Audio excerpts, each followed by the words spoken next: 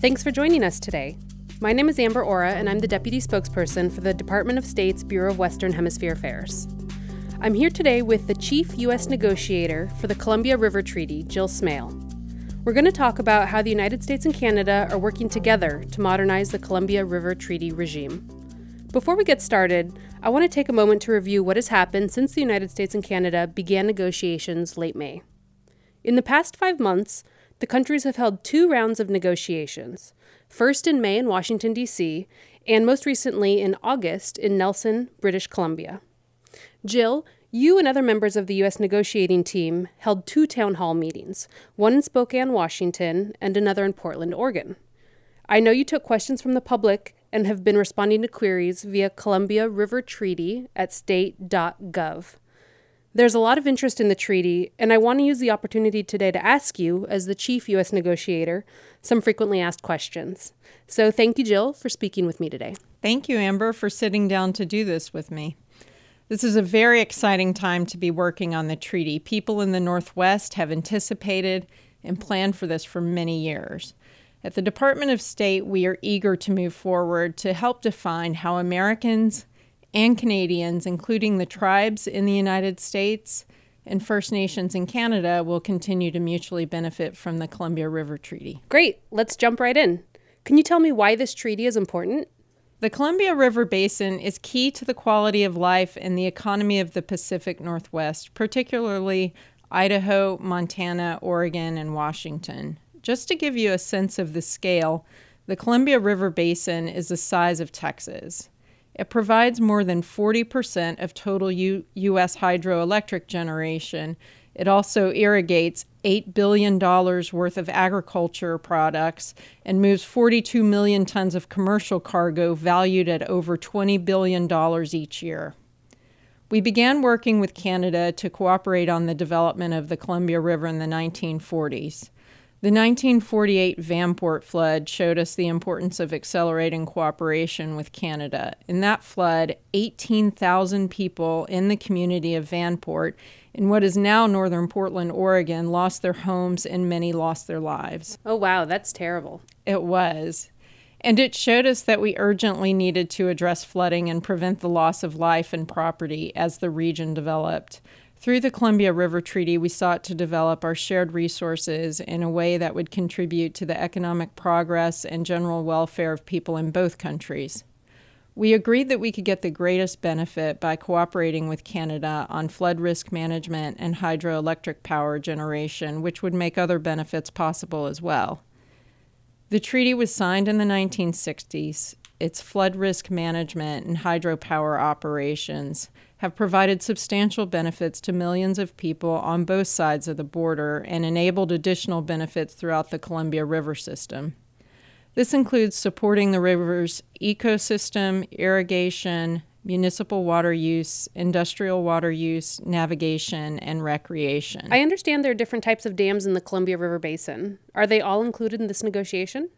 That's a very good question. Our discussions with Canada focus on water flowing across the border and how water is stored and released per the treaty in 3 Canadian dams: Keenly Side, which is also known as Arrow, Duncan, and Micah.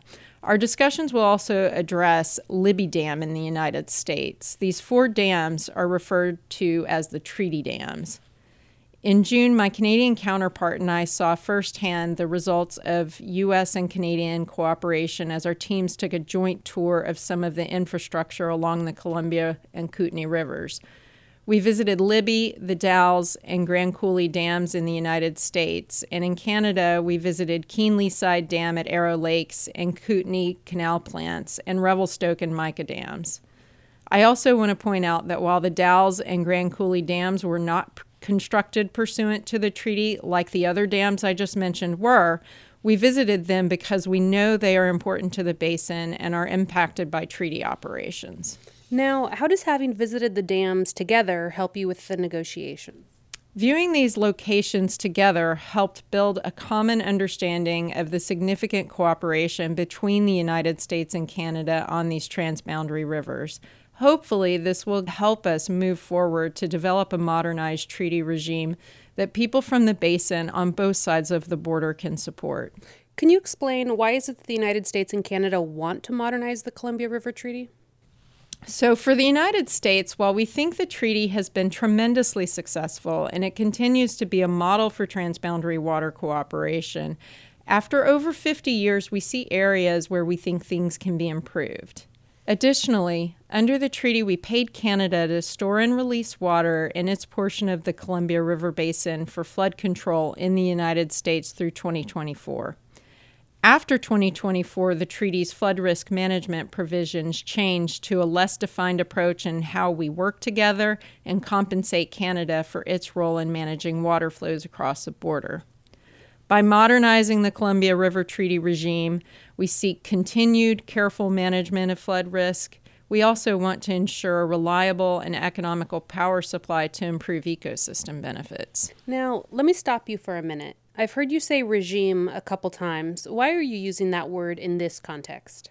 Well, I know the word regime can sound strange. When I say regime, I mean the treaty itself, the protocol, and various implementing agreements that we've used over the years to carry out our cooperation.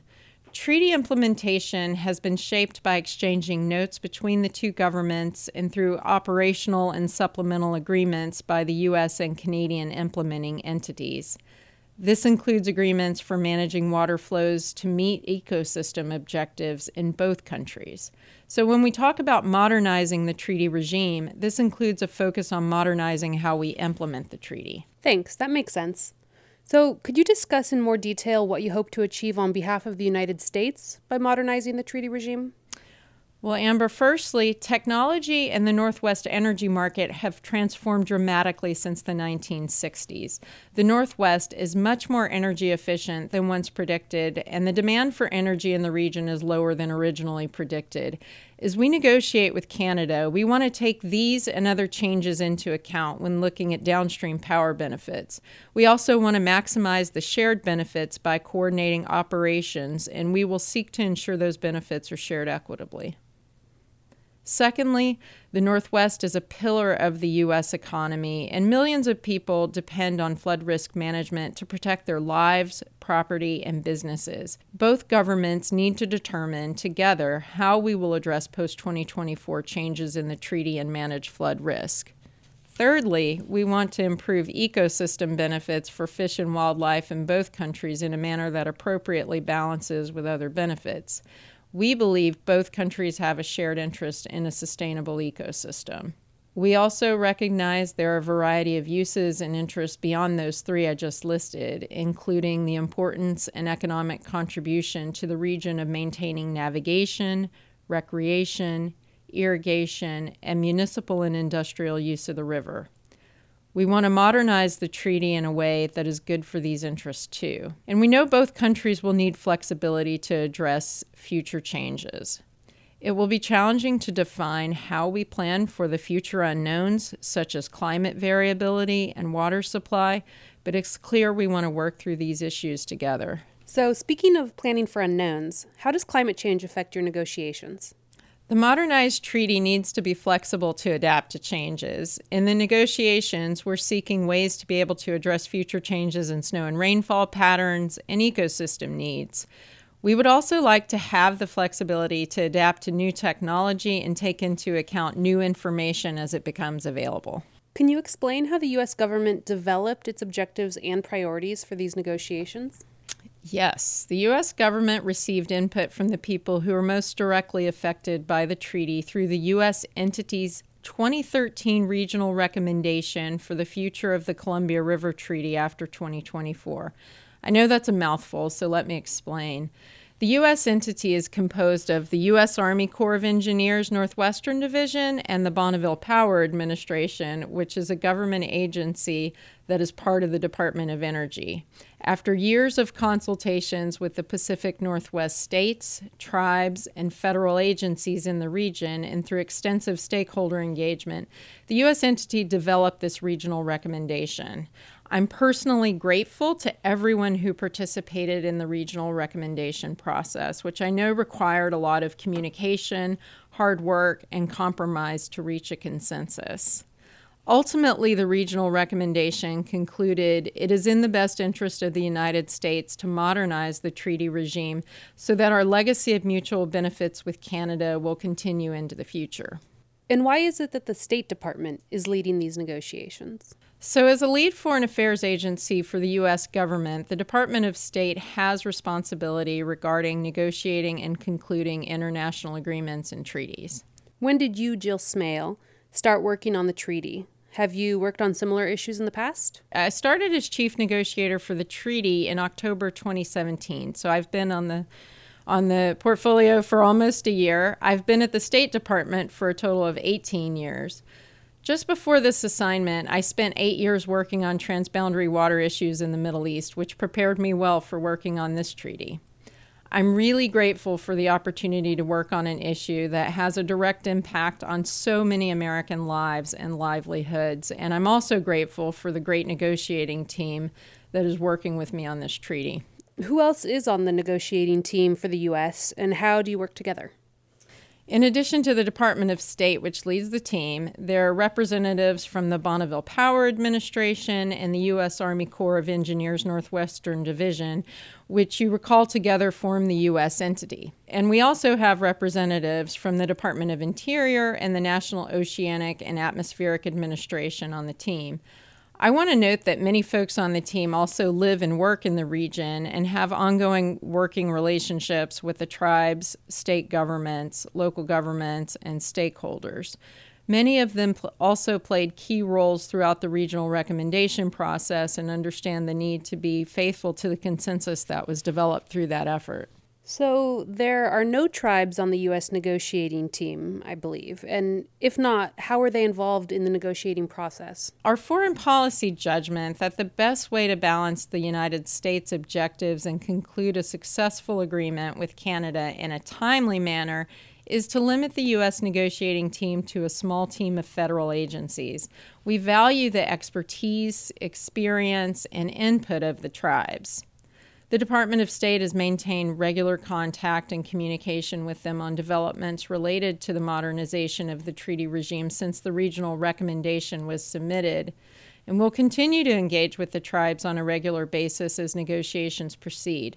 In fact, we're working with them to develop a plan for meaningful dialogue throughout the negotiating process. How are the negotiations going with Canada? Do you think you're making headway? Well, as we discussed earlier, we've met twice so far. First in Washington, D.C. in May, and again in Nelson, British Columbia in August. While I can't get into the specifics of the ongoing negotiations, I can say that our conversations were productive and that we're working well together. How long do you think negotiations will take? Well, we want to move forward at a good pace with time to work on the technical preparations necessary between sessions. Our next negotiating session is scheduled for October 17th and 18th. In Portland, Oregon. With so many folks from the public interested in the treaty, can you talk a little more about the town halls and how people can get information on the negotiations? As negotiations continue with our Canadian counterparts, we are holding regular town halls throughout the region in the United States to hear views from the public on this process and the treaty. The first town hall was in Spokane, Washington on April 24th, and the most recent one was in Portland, Oregon on September 6th. We're finalizing arrangements for another one in early 2019, so stay tuned. The best way to track down developments on the negotiations and upcoming town halls is by emailing us at columbiarivertreaty@state.gov and signing up to receive updates from us as events are scheduled. We've gotten questions and comments through that email address, and while we might not be able to answer each of them individually, we read them all and take those ideas into consideration. Well, thanks so much for taking the time to speak with me today, Jill. This has been very interesting. Any parting words before we wrap up?